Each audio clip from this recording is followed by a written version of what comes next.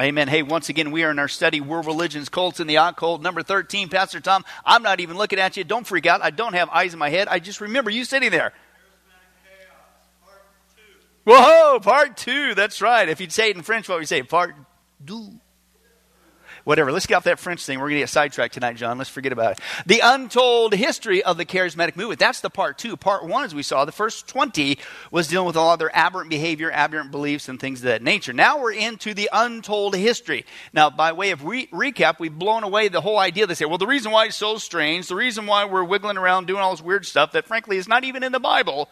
The justification, they say, is because it's a last days movement of the Holy Spirit of God. That's why it's so strange. No, it's not.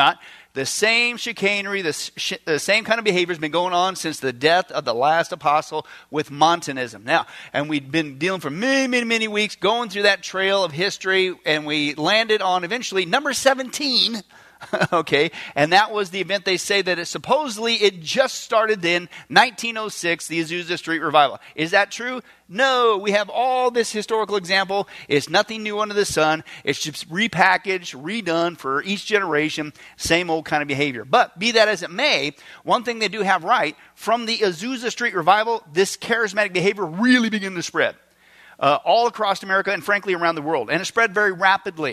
In 1906, they began to spread, but at the same time they began to split into a massive amount of different denominations. And not just denominations, and not just, I don't even want to say Christian denominations, because we're going to see again tonight, if you are adding to the cross of Christ, that's not the gospel. And if that's what you're trusted in, guess what? I'll say it, you're not saved.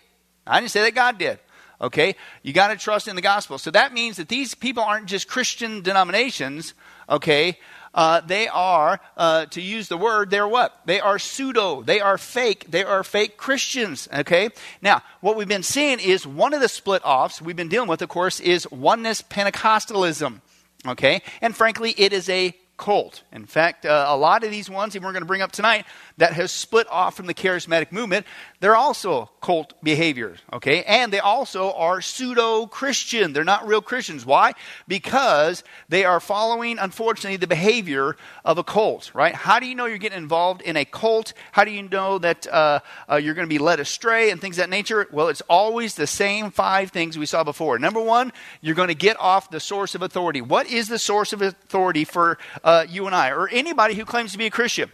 Right here, it's the Bible. The Bible and Bible alone. Sola Scriptura, only the Bible. Well, that's the problem with the charismatic community from the outset. It isn't just the Bible, it's their experience. Or God told me to tell you, or so-called prophet or prophetess, or this so-called apostle, and they got some new revelation, new dream, No, you don't. Right? We have all that we need right here. If you stick with the Bible, you can't be led astray. But that's their premise, so guess what? They're off the Bible, and when you get off the Bible, what happens? Here comes false teachers, false teaching, and here comes a cult. And oneness Pentecostalism, folks, is a cult. Now, we saw that once you get off of that, you're going to get everything else mixed up. Why? Because it spills downhill. Okay, now we saw, by way of recap too, who's one of the biggest, most popular oneness Pentecostals out there. Many people have heard of him, but they don't realize he's a oneness Pentecostal. T.D. Jakes. Okay, and unfortunately, he's got a huge influence, okay? But oneness Pentecostalism is all the signs of a cult. Why? Because they don't just trust the Bible. Okay, number 2, it spills downhill. They got the nature of God and the Trinity wrong. They do not believe in the Trinity. They believe in what's called modalism, and that is not the biblical version of the Trinity. Then we saw, of course, you get Jesus wrong. And they actually say that Jesus is the Father, Jesus is the Holy Spirit. Whoa, again, messing up the Trinity. Then they want to say that it's only in Jesus only. Okay, it can only be Jesus' name. And we saw that that's not true as well. Then, of course, they got the nature of man they get wrong, and that basically man has the capability of doing good. Excuse me, we just quoted Romans 3 last time. What did it say? No one is good. Now, what part of that don't you get? No one is righteous. No, not one. No one does good, not even one. How many times is Paul got to say it? Right? Okay? If it weren't for the grace and the mercy of God, we're all doomed. Okay? So they get that wrong. And then where we left off last time, they get the means of salvation wrong. Why? Because they add to the cross and they say there's works that you have to do. That's called a false gospel. That's a works-based gospel, which is not the gospel. The first work we looked at, we're going to look at again tonight, they say, oh, it's Jesus, but, and as we saw before, anytime somebody says Jesus and Jesus, but, In this case, we'll see tonight, Jesus, however, that's not the gospel. And so what they say is it's Jesus and you have to be baptized, okay, in order to be saved. That's not what the gospel says, okay. But let's take a look at the top of the page. Let's read that first paragraph again, the means of salvation.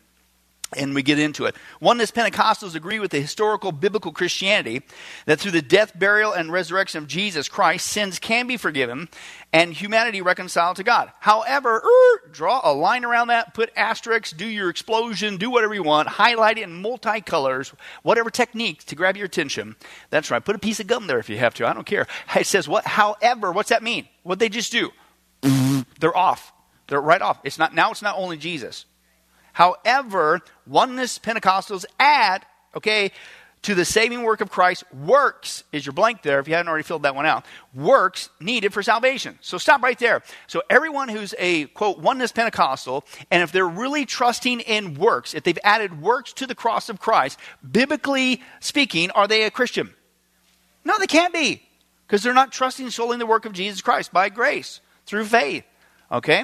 Now let's continue on. They also maintain baptism, it's not just baptism, but baptism is necessary for salvation, and it has to be by immersion. And not only that, it has to be by immersion, it must be administered with the formula of in Jesus' name only. Why? Because they deny the Trinity. But that is the biblical formula, Matthew 28, baptizing them in the name of the Father, the Son, and the Holy Spirit. We've already dealt with that. I'm not going to go into that again.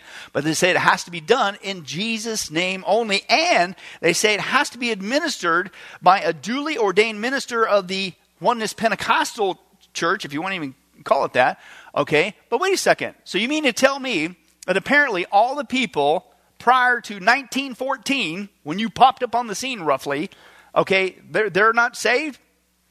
Because there was no Oneness Pentecostal person to baptize them specifically in Jesus' name only. And according to you, you have to do that in order to be saved. That's not the gospel. Now, hopefully you got this passage memorized, but just again, to show you how blunt the scripture is, it is only by faith, an act of God's grace that is tapped into when we believe. Okay, let's turn to Ephesians chapter 2. Ephesians chapter 2, okay, let's take a look there. Ephesians chapter 2 and verses 2, chapter 2, 8, and 9. And we'll go ahead and read 10 because that one always seems to get skipped over, unfortunately. Ephesians chapter 2, verse 8. I don't know how much clearer you can get to this. It is the cross of Jesus alone, period, ipso facto. We're just quoting the Bible. You don't need to know some southern hidden Hebrew Greek with some Bible code attached to it that you can figure out on a formula that you got from this nifty device you found in a Cracker Jacks box, okay, that has a little wheel on it. And you ever get one of those, Johns? And you like turn the wheel and it gives you the number 7 and that directs to the southward. Yeah, whatever. Okay, I stalled enough time. We're there, Ephesians chapter 2, verses 8 through 10, right? For it is by what? It is by baptism and being baptized specifically in Jesus' name only by somebody involved in Oneness Pentecostalism. Oh, I'm sorry, wrong translation. It is by grace you have been saved through what? What taps into God's grace? Faith. Believing. That's it. And then how do you get any more specific than this? And this is what? Not from yourselves. It is the what? Gift of God. Let's keep going. Not of works. Why? So that no one can boast. You ain't going to get there and say, hey God, I tell you what, thank you for that cross thing. That was pretty cool. It got me kick-started, but the rest of it, I was able to show how spiritual I was. That's really what people are doing. He says, you ain't going to boast before God. This is a complete act of His mercy, right? You believed on the Lord Jesus Christ, you will be saved. Now, for it is God, we have got for God's workmanship, we've been created in Christ Jesus to do good works. Notice that follows what? After you get saved. After you get saved by grace through faith. Okay, which God prepared in advance for us to do. So you don't want to say that you shouldn't do works, but works are not what save you, including what you've turned into a work, i.e. baptism. And again, it's really convoluted with these guys because it isn't just baptism. It's baptism specifically only in Jesus' name and specifically only with their guy. Okay, that's a works-based gospel. That's a false-based gospel. Now, the big term for this, we're going to hit this a little bit again, we'll move on. Because it's more than just baptism. We're going to give it a couple more tonight. That they add to the cross of Christ. And again, folks, that's not the gospel, which means these people, that's what they're trusting in, they ain't saved. And that's scary. right? Because they get like a free pass. Well, that's just a kind of an offshoot of the charismatic people, and they kind of do weird stuff. And no, they're not Christians. If you're trusting in something else to get you to heaven other than only Jesus, you're not saved. But the big fancy word for this, believing that baptism is what gets you saved, is baptismal regeneration. Dun, da, da, da. Doesn't that sound? That's your big word for today. You're not going to get that on the granola bar, Jim, but you're going to get it here at sunrise on Wednesday nights. That's amazing. Baptismal regeneration. Basically what that means is you are not regenerated, i.e. indwelt with the Holy Spirit, i.e. born again, until you are baptized. You get it? Hence baptismal regeneration. Okay? And again, this is popular with a lot of people who claim to be Christians. But if this is what you're trusting in, it's not the gospel. So guess what? You're pseudo. You're fake. You're not real Christians. Sorry. Okay? And again, they mentioned several people, and a lot of it comes from guess what group? Where are you at? Charismatics. Okay? A lot of them trust in works. They add to the gospel, unfortunately. So this is a serious issue. Because, man, you can get it wrong. Okay, if you want to jump up and down, and maybe you got a different view on the gifts, okay, whatever. But, man, don't get how do you get to heaven wrong. Don't add to the cross of Christ. That one, I'm going to go to town with you because we're talking about eternity here.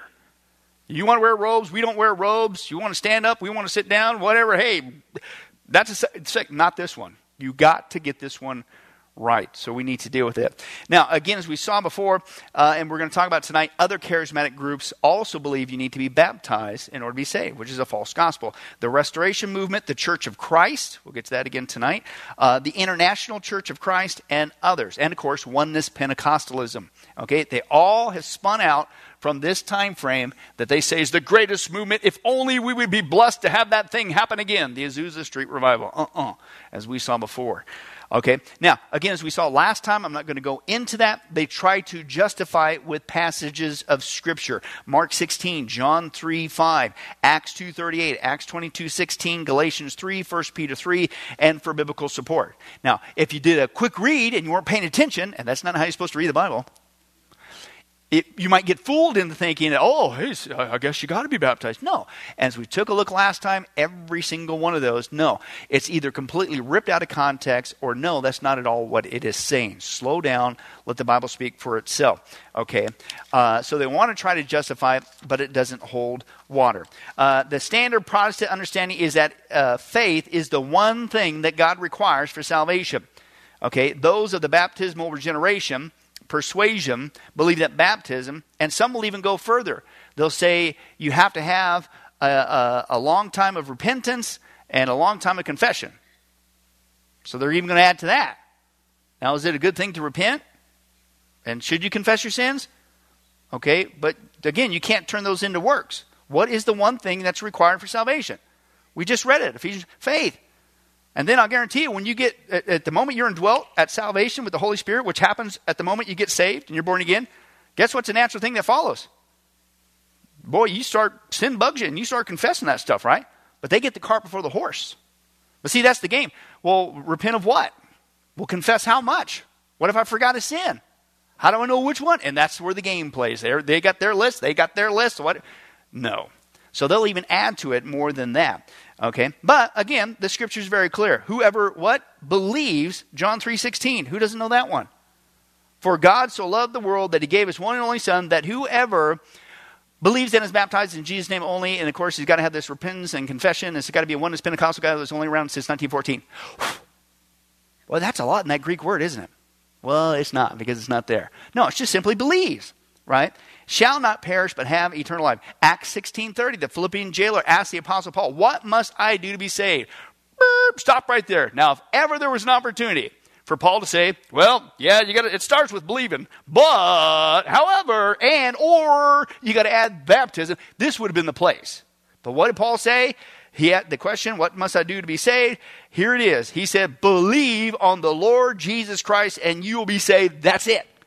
No baptism, no long string of confession, whoever gets to make that list up, okay, or repentance, whatever. And again, those sort of things I think that naturally follow after getting saved, but that's not what saves you, okay, is the big thing. And again, there's dozens and dozens. We saw last time the New Testament talks about it is by grace through faith that we are saved, okay? Receiving salvation is not a process or a multi-step formula. It's a finished product. It's not a recipe. What must I do to be saved? I need to believe on the Lord Jesus Christ. Now, stop right there. I will add a little bit to that, because sometimes that's even got turned into what I call Christianese.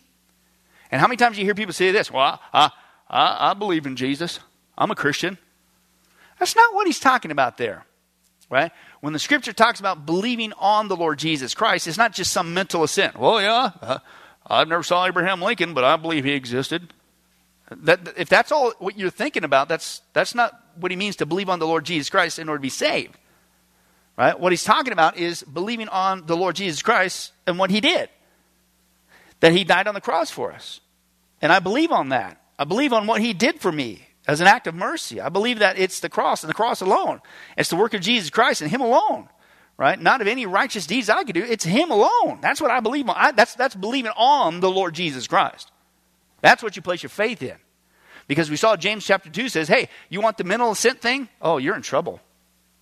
If that's all it is, I never saw Jesus. I believe in God. Yep, I believe in God. I'm a Christian.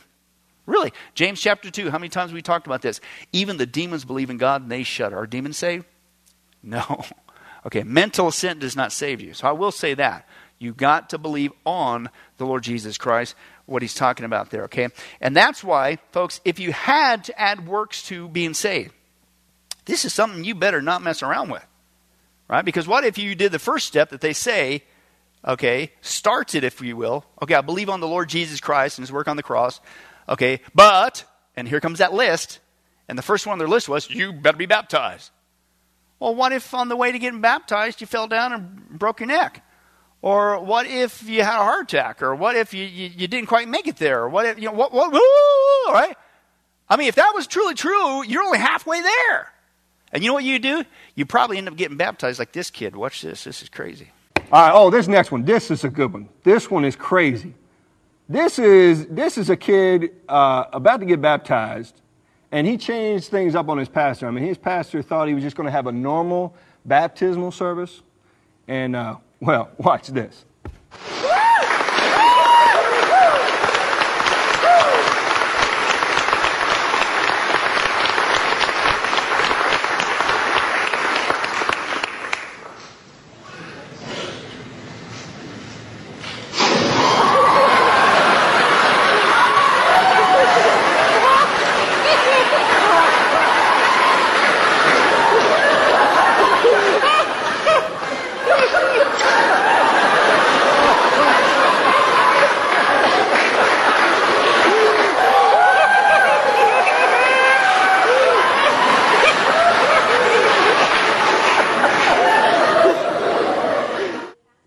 Now, that was my son.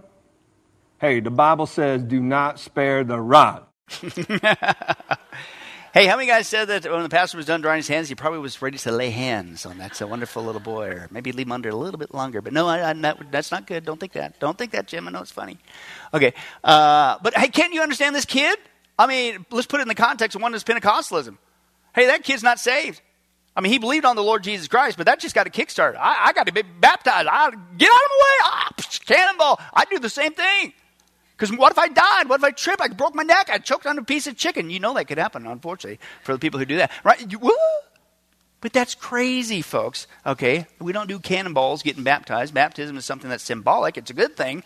But baptism is not what saves us. But that's what they say with that. But again, that's just the beginning. Let me just camp on this a little bit, this false teaching that you got to be baptized to be saved. It isn't just oneness Pentecostalism, right? This is the Church of God International. I printed this directly off of their website, 2019, and the question is posed, is water baptism required for salvation? Right here, okay?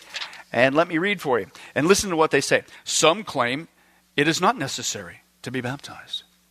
Have you ever heard a radio or TV preacher deliver a message similar to this? That if you want to be saved, all you do is accept Jesus as your Lord and Savior. As you sit in your car or home, or even if you're in a bar, you just say that you believe on the Lord Jesus Christ. You accept him as your Savior, and instantly you be saved. You don't even need to be baptized. Is that true? Do you not need to be baptized to be saved? Can any person become a Christian simply whispering that they believe on the Lord Jesus Christ? Yeah, but that's not what they say. Or is there more? Quote, baptism puts us into the divine family of God. At baptism, and they're not talking spirit baptism, they're talking water baptism, we become begotten sons of God and earn the right to call him Father. Ooh, what's that word there? Oh, dude, right out of your mouth. You're not trusting in Christ. Right? The ceremony of baptism, listen to this. Listen to how blunt they are with this false teaching. This is works-based through and through. The ceremony of baptism completely cleanses the repentant person of all past sins. What? The cross of Christ does that, not baptism. And they said at that moment, when you're water baptized, he stands before God as a holy vessel. It is then that the baptizing person places his hands, the person that's baptizing the person, places his hands on that person being baptized and asks God to put the Holy Spirit in that person. Whoa! That is a work of God, that you are sealed. Ephesians 1 is just one passage we already saw. That the moment you place your faith in Jesus Christ, his work on the cross, instantly, that's a work from God. The word born again, it's in the Greek, it means anothen, born from above. Right? Born from a higher place. The Holy Spirit, who is God, he comes to indwell us. He is our deposit, our guarantee, our inheritance, that we are going to heaven. He seals us. We are sealed with the Holy Spirit. That's a work of God. It happens at salvation. So again, man, no wonder these guys, I better do a cannonball. I got to hurry up. I ain't got the Spirit of God. I haven't been baptized yet. But this is really what they believe, folks. That is not the gospel. And yet they're going around saying what? They're Christians just like you and I. Folks, this is as lost and just of a false gospel as anything that Jehovah's Witnesses would teach and Mormons teach. They're not saved. These people ain't either, if this is what they're trusting. It's very serious. And they say, quote, listen to this, you must obey this command to be baptized of your master, your Lord and Savior, if you are truly to be saved. They claim to be Christians. Now, that was them. Let's talk about the Church of Christ. Okay, the Church of Christ, basically, like this guy says, he says they are borderline cult-like in their preferences, practices, and doctrines. And they are. You talk about big-time legalism and stuff, but that's just the tip of the iceberg. One issue that they have, we've talked about this before, but since we're here, we'll kick it again, is the Church of Christ. And again, they're out there. People say, oh, it's Church of Christ, must be Christian. No, not even close. Right? One thing they will do, they will not allow musical instruments in their church services. Period. While we entertain that we have Christian freedom, that, okay, if you didn't want to have music instruments in your church service, okay, I'll give you that freedom. We got freedom in Christ. But see, that's the problem. It's not reciprocated. They are fanatically against musical instruments. Some are fanatical to the point of declaring, listen, that any church that uses musical instruments are not even being a true biblical godly church. Now you're into a cult. Excuse me?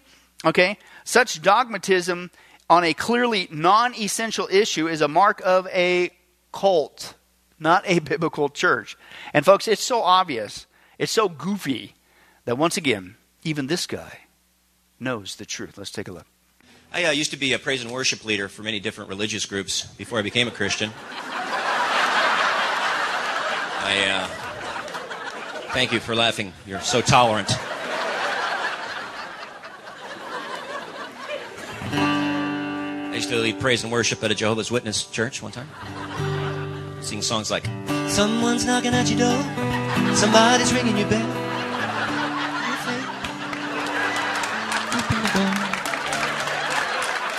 And let me in.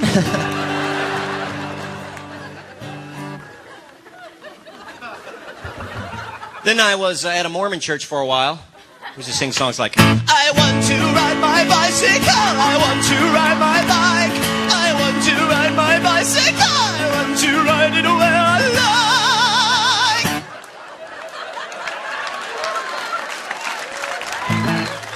like. Then it got really weird. I am a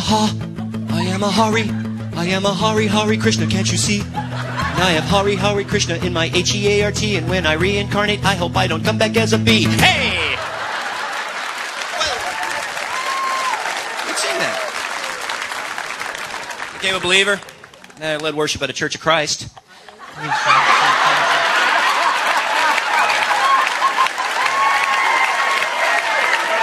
You can laugh. Go ahead. They laugh. They love that joke. Because it's funny. Why is it funny? Because, come on, even he knows. Come on, are you serious? You can't have musical instruments? Open your Bible to Psalm 150. If you're ever wondering, that's the last one that we have. Oh, by the way, psalm, what's psalm mean? Psalms mean songs, right? Right smack dab in the middle of the Bible, there's 150 different songs, okay? And notice that the songs were not a cappella, okay? But this is just one quick, easy example, okay, that we see. Instruments, I think instruments are perfectly fine. In fact, I think it's something that God actually enjoys from us in a godly fashion. I will say that.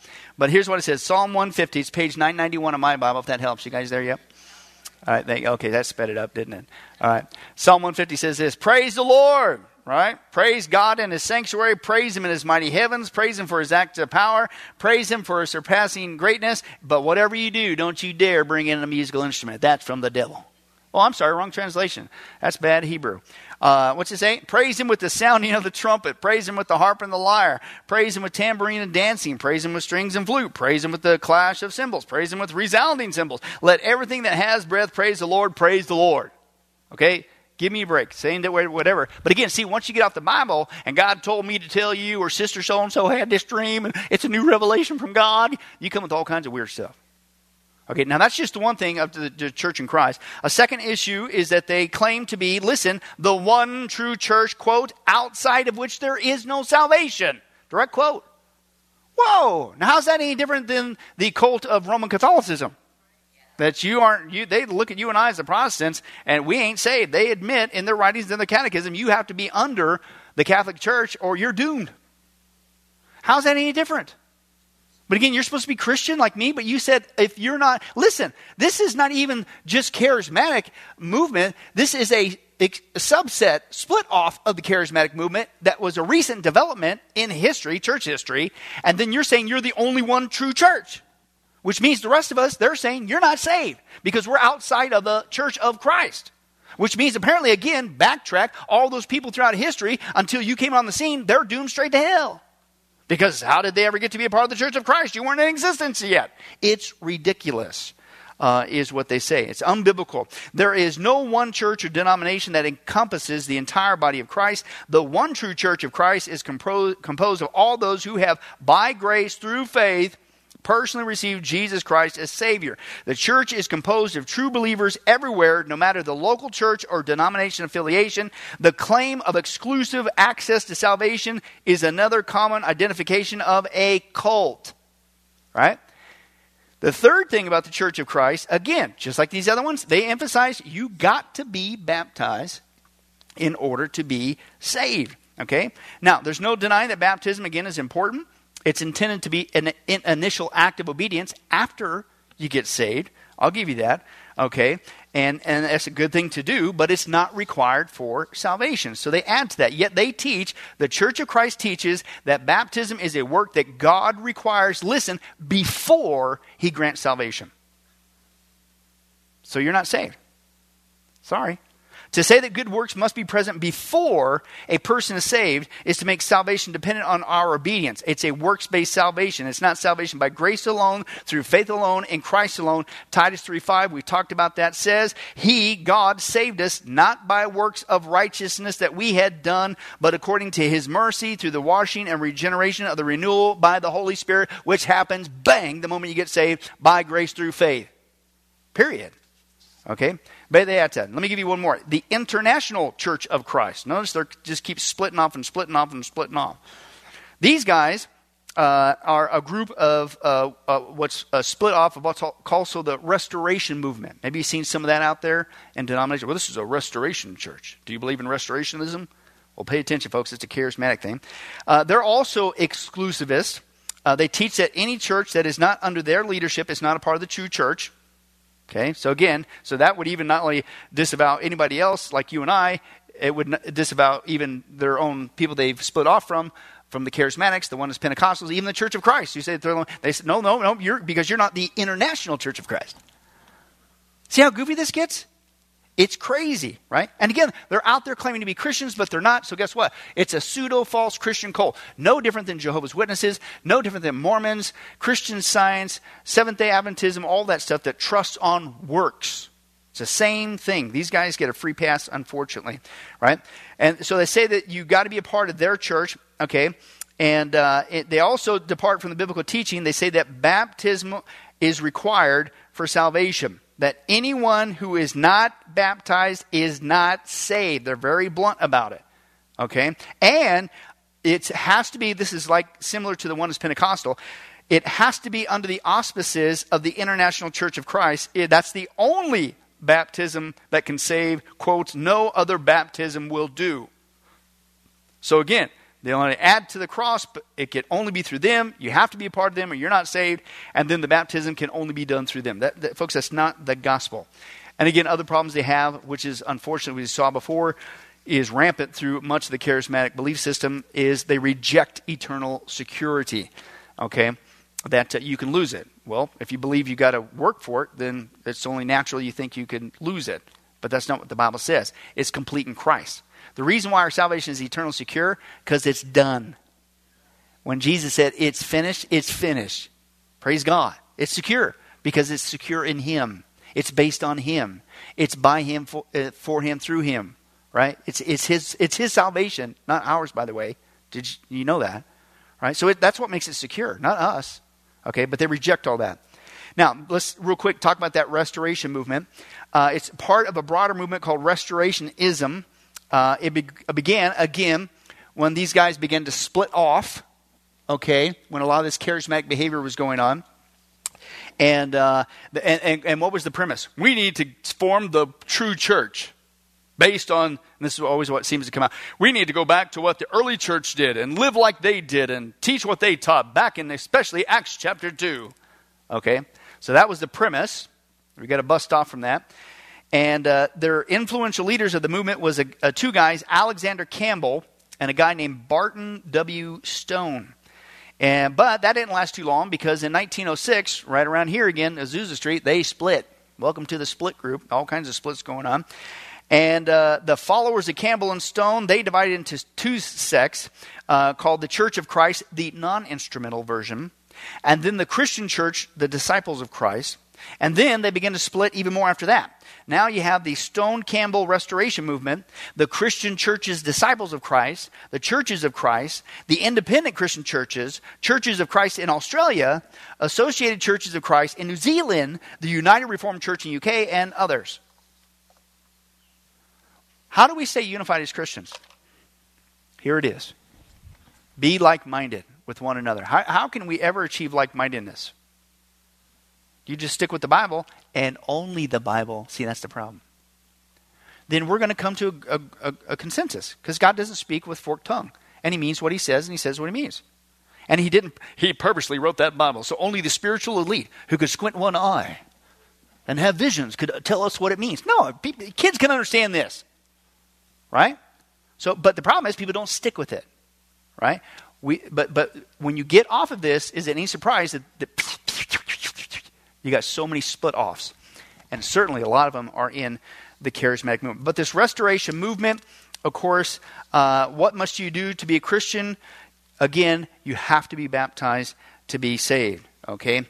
Obviously, directly contradicts Ephesians 2:8-9, as we already saw. But they also add this. It's not just being baptized, but the restoration movement says, in order to remain a Christian. Well, stop right there. The other guy said, earn. That's your red flag. These guys said to remain a Christian. So what does that mean? What are you trusting in to remain a Christian? The work of Jesus or your own? Well, they're trusting in their own because they actually split it up into 4 categories, which very quickly turned into something very nebulous. How much and how long and who says? Here's those 4 things that they add on top of it's got to be, you got to be baptized to be saved. That you have to pray. Okay, prayer is good, but how much? How much do you have to pray in order to maintain your salvation? And who could know that? And who gets to define that anyway? You guys? You have to study the Bible. All right, that's good. Studying the Bible good? Yes, Pastor Billy. Hey, thank you. Wow, you guys were so loud when you said that in unison. Automatically, it was a knee-jerk reaction. I feel encouraged. Yeah, it's good to study the Bible. But again, how much? Is it 1 chapter a day? Is it a book a day? How do you know? Who gets to make that up? Pray, read the Bible. They say worship. All right, well, is it Romans 12 worship that says that we are to live our lives as living sacrifices? This is your pleasing and spiritual act of worship, that our lives, the way we live, is an act of worship? Or do you mean singing?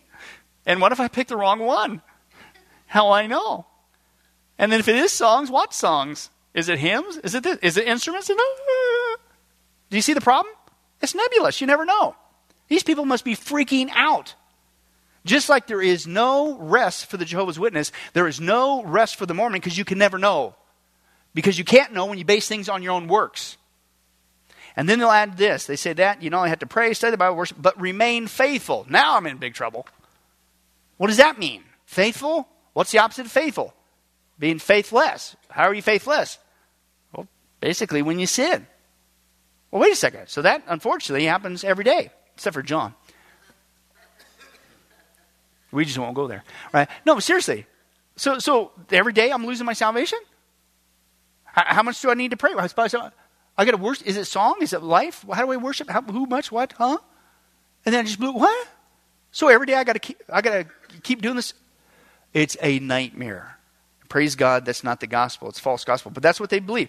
If these are the requirements to maintain salvation, it stands to reason, okay, that according to this line of thinking, that anyone who does not continue in these, quote, disciplines, let alone if you weren't baptized, you are in danger of losing your salvation. But the Bible is very clear. We already dealt with the whole giant study on eternal security, okay, in our first part of this study. But the Bible is very clear. We are saved by God, Romans chapter 8.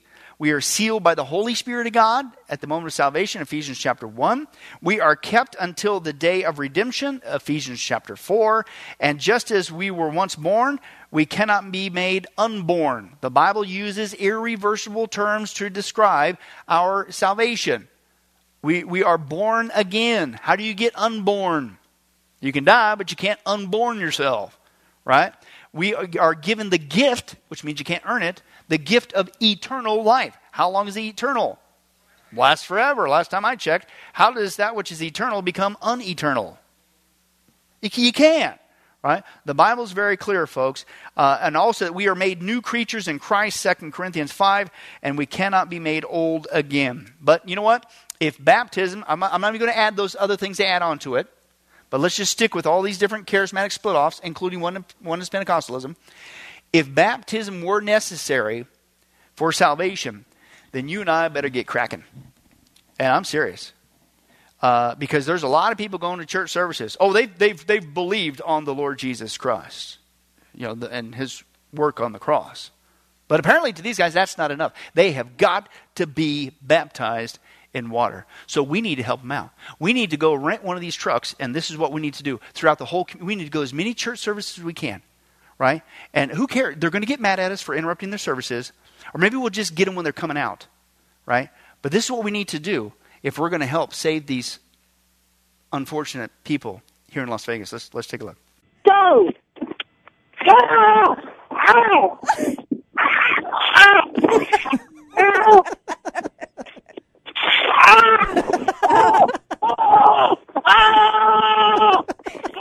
Okay, they're going to get mad. They're going to scream and yell because maybe they had lunch plans. They got to change their clothes. But now they're saved. Because Jim's going to be up there as I'm squirting with the hose. John, I might need your help because I'm a little bit, I need some muscle behind that big. And we're just going to, right? And Jim's going to pray in Jesus' name only, by the way. Don't forget that one too, Jim. Right? Because then we'll have to do it all over again.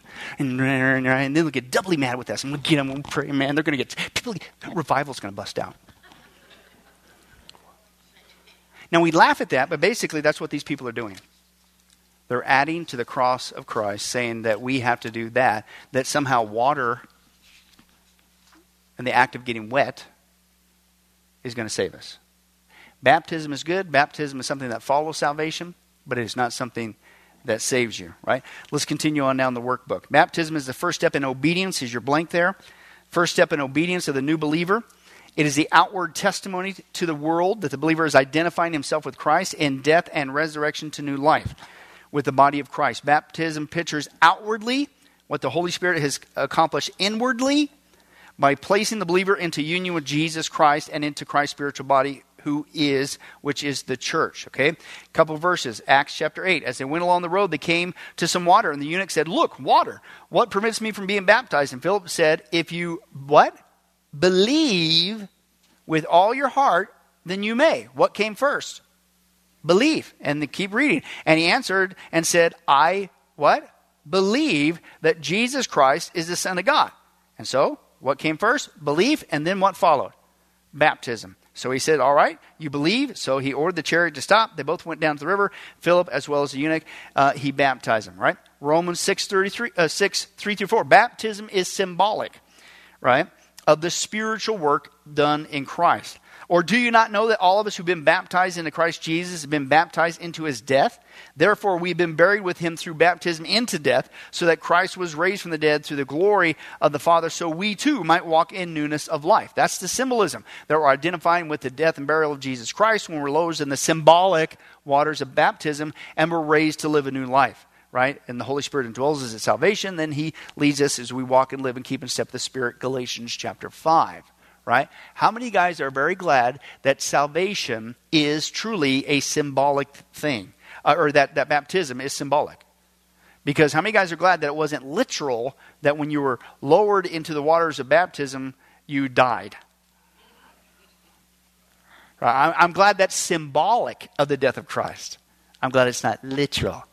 Baptism is something that's symbolic of the literal act that took place at salvation, which is by grace through faith. Right? And then one more, 1 Corinthians 12. For if by one Spirit we're all baptized into one body, whether Jews or Greeks, whether slaves or free, we're all made to one Spirit to drink. And he's talking about spiritual baptism. That's at the moment you become a Christian, when you're spiritually baptized, not water baptized, and that happens at salvation. Now, they're going to add something else. I'm not even going to use the word tongues. I'm going to use what it is. You have to speak in gibberish to be saved. Now again, let's just do a quick recap. They say they trust in Jesus, but it's not really that. It's Jesus and. Now listen, look at how big the and's getting. It's Jesus and I got to be baptized. And I'm just talking oneness Pentecostalism. We already saw the other guys. It's Jesus and I got to be baptized, but the and gets bigger even on baptism. And it has to be in Jesus' name only, and it can only be somebody that is into the oneness Pentecostal false teaching. Okay? Now, on top of that, okay, maybe I was able to pull it off. I finally did my cannonball into the baptism before I died. Whew, you're still not done. When you get out of that water, you better start doing this, or you're not saved. Watch this. And if you've never prayed in tongues, if you follow my instructions, the anointing is here to do the rest. I can't do it for you, but I can tell you how to pray in supernatural languages. So you start speaking like little baby words and say them as fast as you humanly can when I begin to pray. And when the supernatural will become natural as you take a step, Peter, of faith. Raise your hands to Holy God and begin to pray in a language you've never been instructed. If you don't move your tongue and speak, no one else will do it.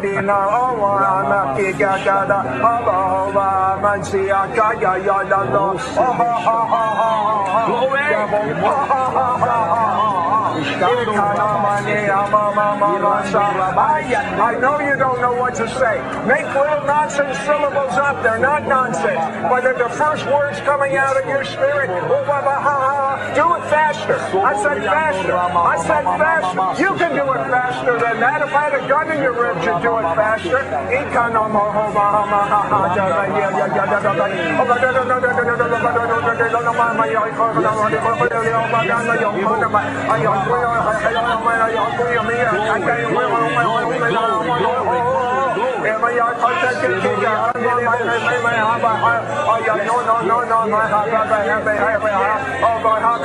God is operating in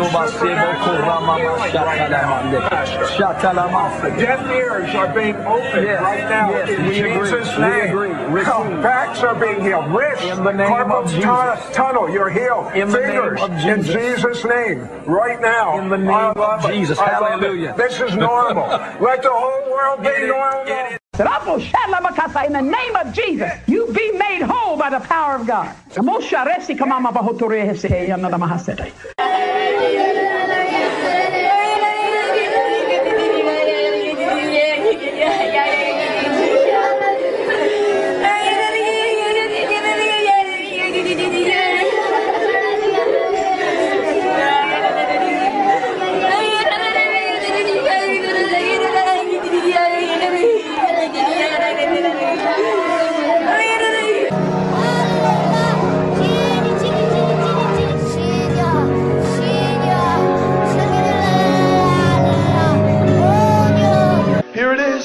Oh, that's real. This is real. This is real.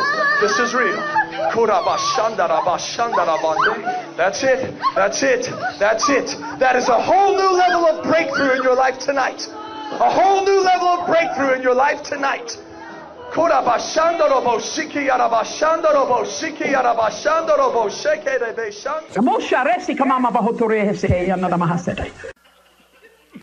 You got to end on that one.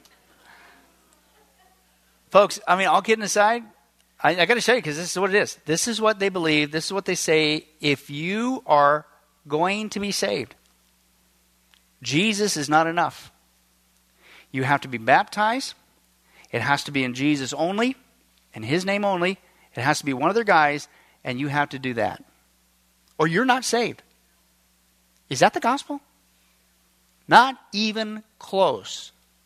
So that means all these people believe in this, millions of them, claiming to be Christians, you are not saved.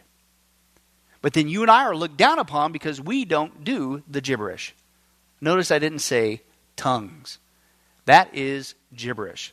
That was not a language of any sort, and that was no different than what we saw when it first started at Azusa. They claimed it's been going on since Montanism.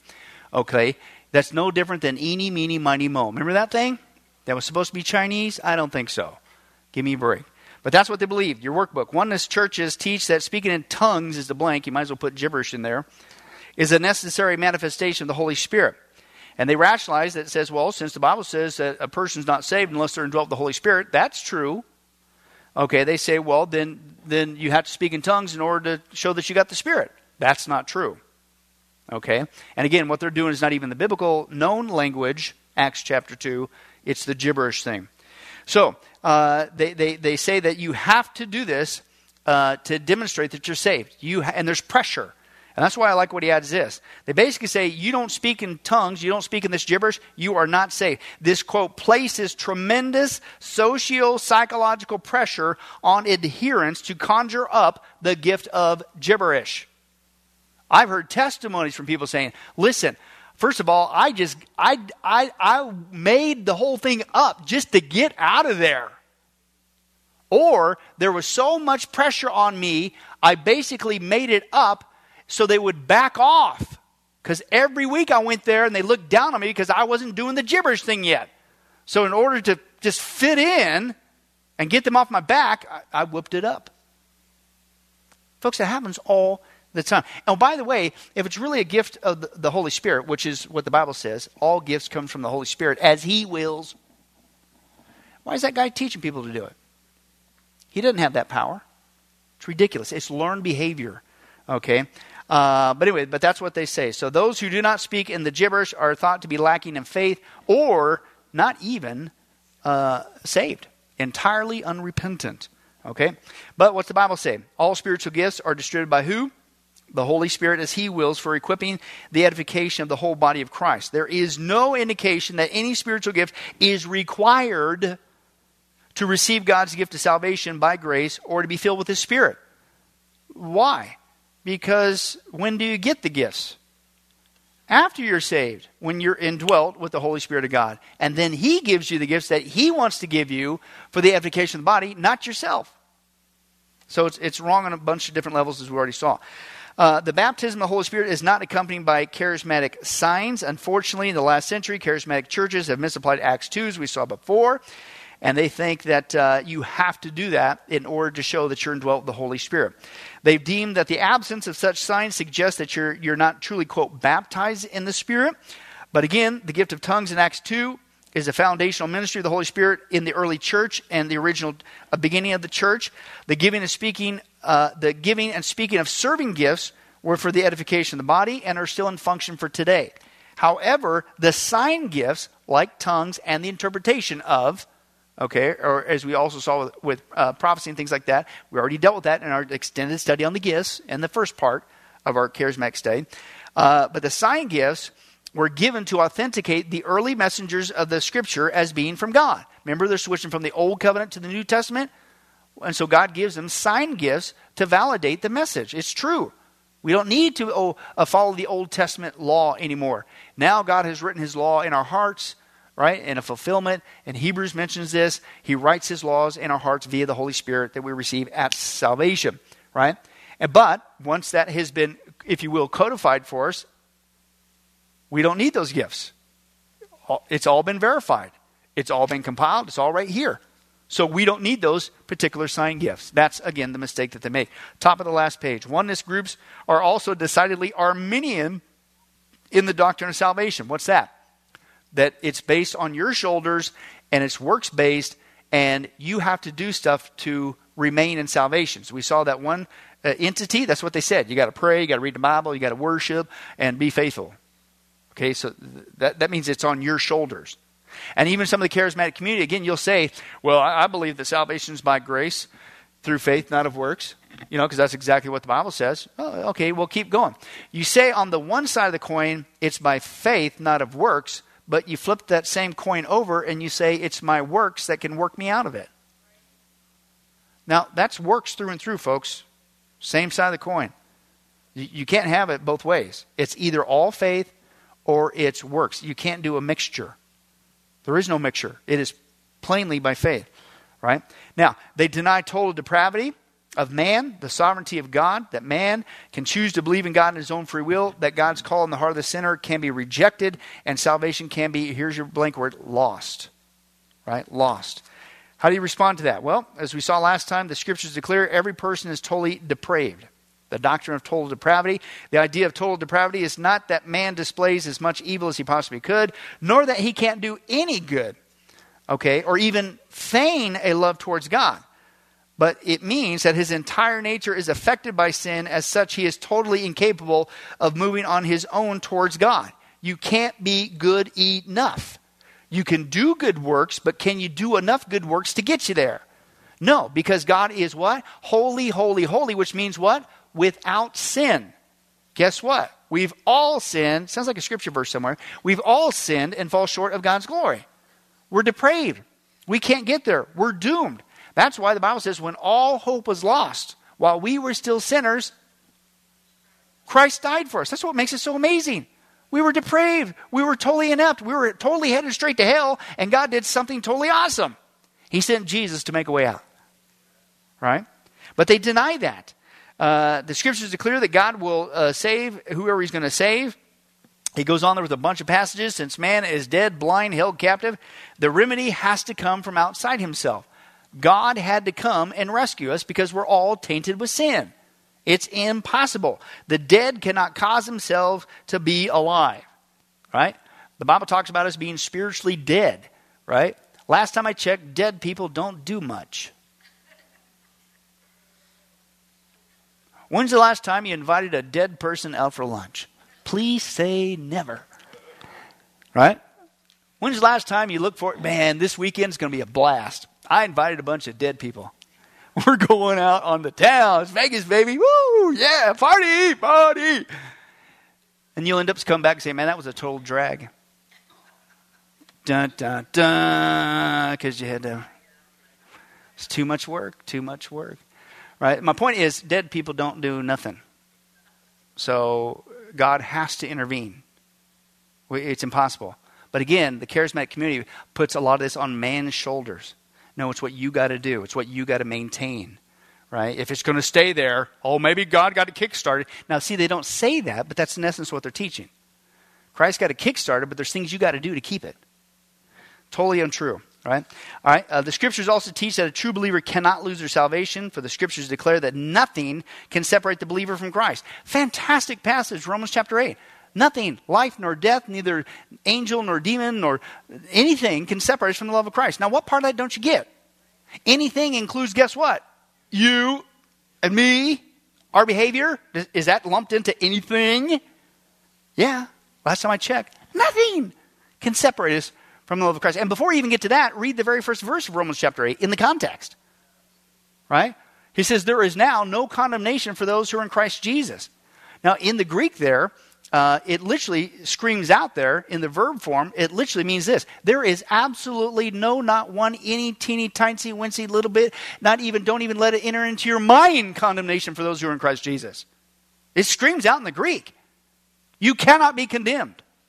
Nothing can separate you from the love of God in Christ Jesus. Right? And that way, the Bible says, that's why it says, you have peace with God. You're not at war with God. The Bible says before we say we were objects of wrath. We were under his wrath. We were at war with God. We were enemies, ungodly sinners. And through Christ, I got peace with God. He's not mad at me. And he's not only not mad at me, he loves me. And he's adopted me into his forever family purely as an act of mercy by his grace tapped into. How? Faith. I believe on it. I receive it by faith. Isn't that wonderful? The charismatic community typically denies that. Continue on. Oneness Pentecostals have an unbiblical view. Here's our wrap up. Unbiblical view, that's your blank there, of God. They got an unbiblical doctrine of Jesus Christ. They got an unbiblical understanding of man's position before God. They got unbiblical requirements for salvation. Water baptism, Jesus' name, speaking in gibberish, human effort works. So therefore, what's the synopsis? Oneness, you're absolutely right, John. Oneness Pentecostalism, therefore, must be viewed as a, quote, Christian cult. They're not Christians. They're a Christian cult. They are pseudo-Christians, fake Christians, false Christians, just as fake and pseudo is other people out there riding their bikes, knocking on doors. That rhymes with Jehovah's Witnesses and Mormons. Got it? But they claim to be Christians. And there's a lot of this, folks, that goes on in the charismatic community. Why? Because you made the first big fatal misstep right here. You got off of this. Because God told you to tell me. Because you had a dream or a vision. God gave you a new revelation for our times. When you was a wiggling and a wobbling and doing all your thing, you had this encounter, this experience that gave you goosebumps on top of you. I don't care what happened to you. Don't ever budge from the Bible. You cannot be fooled. You cannot be led astray. And you can maintain that wonderful rest in Christ, knowing that, again, other than John, the rest of us who sin every day, I can still go to sleep at night. Yeah, I'm just kidding. Because that's what the Bible says. It's a gift from God. So, again, how do you witness to these folks? You sanctify your heart. Be prepared to give a defense. You pray. Make sure you understand the Scriptures. Don't argue. Don't attack them. Define your words. Don't get off on tangents. And again, what's the big thing they need to understand? Number one thing. Okay, with all due respect, I wasn't there. I know you cried the alligator tears. I know that seemed to be something that happened of God, or you might have felt some electric shock or had this experience, or so-and-so told you that you were going to be some great thing or whatever, blah, blah, blah. Yeah. Can we just get back to the Bible? Can we just point our discussion on the Bible? That's the big hurdle right there. Out of the experience, back to the Bible. Why? Because if they don't drop the experience as the primary source of truth, then you're just going to go round and round and round. They have to see that truth is derived from the Bible alone. Then you can make some headway. Because then you just start quoting Bible. You read through the Bible. You lead them through the Bible. Huge, important step. And then you're going to get back on track with the nature of God, the person of Jesus, the nature of man. And then you're certainly going to get the right gospel. It ain't from baptism. It ain't with Jesus' name. It ain't with your 4-step formula with the other church. It ain't speaking in gibberish. It's Jesus alone. Get rid of the Christianese and then, of course, share what you have that they don't have. Anybody, including these people, or Jehovah's Witnesses, or Mormons, Seventh-day Adventists, anybody who's trusting in works does not have security. Because you never know how much is enough. But we have that security. And they may not tell you that they're freaking out, wringing their hands. And we can say, hey, listen, you don't have to live like that.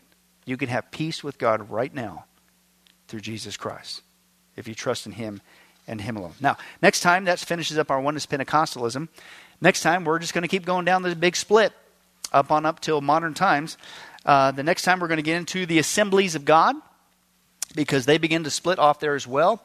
And you also had another figure appear on the scene. That's this lady, Amy Semple McPherson. Okay? And out of her came a group called, a charismatic group, called Foursquare. You guys familiar with Foursquare churches? Okay, yeah. So they came out from her, and boy, she was very well known, but I'll use the word, some pretty scandalous behavior, to put it mildly. But we'll get to that, Lord willing, next time. Let's pray. Well, hi, this is Billy Crone of Get a Life Ministries, and I hope you were blessed with this study. But in closing, let me ask you one final question. If you were to die today, are you sure that you go to heaven and not hell? Before you answer that, let me share a couple things that the Bible says. Did you know that the Bible says that God is holy and that we are not? And the wages of our sin or unholiness is death? In other words, we deserve to die and go straight to hell and be separated from God for all eternity. This is the great cosmic dilemma. God, who is holy and we are not, how can we have a relationship with Him? The two will never mix. Now, to make matters worse, we don't even want to admit this, even though God already knows He's God. And so God, out of love, gave us something called the Ten Commandments. The Ten Commandments were not something to just memorize or stick on your wall to give the appearance of being a religious person. The Ten Commandments were God's divine X-ray, if you will, into our heart and soul to reveal this truth that we need to admit. And that is this, that God is holy and that we are not. We are disqualified for heaven. So let's take a look at that divine X-ray that God's trying to get us to realize. The Ten Commandments, the ninth one says, you shall not bear false witness. That's lying. Okay? How many guys have ever told a lie? Raise your hand. Okay? Well, if you didn't raise your hand, you just did. You just told a lie because we've all done that. Well, that makes us a liar. Another Ten Commandment says that you shall not steal. Don't ever take anything without permission. How many of you guys have ever done that?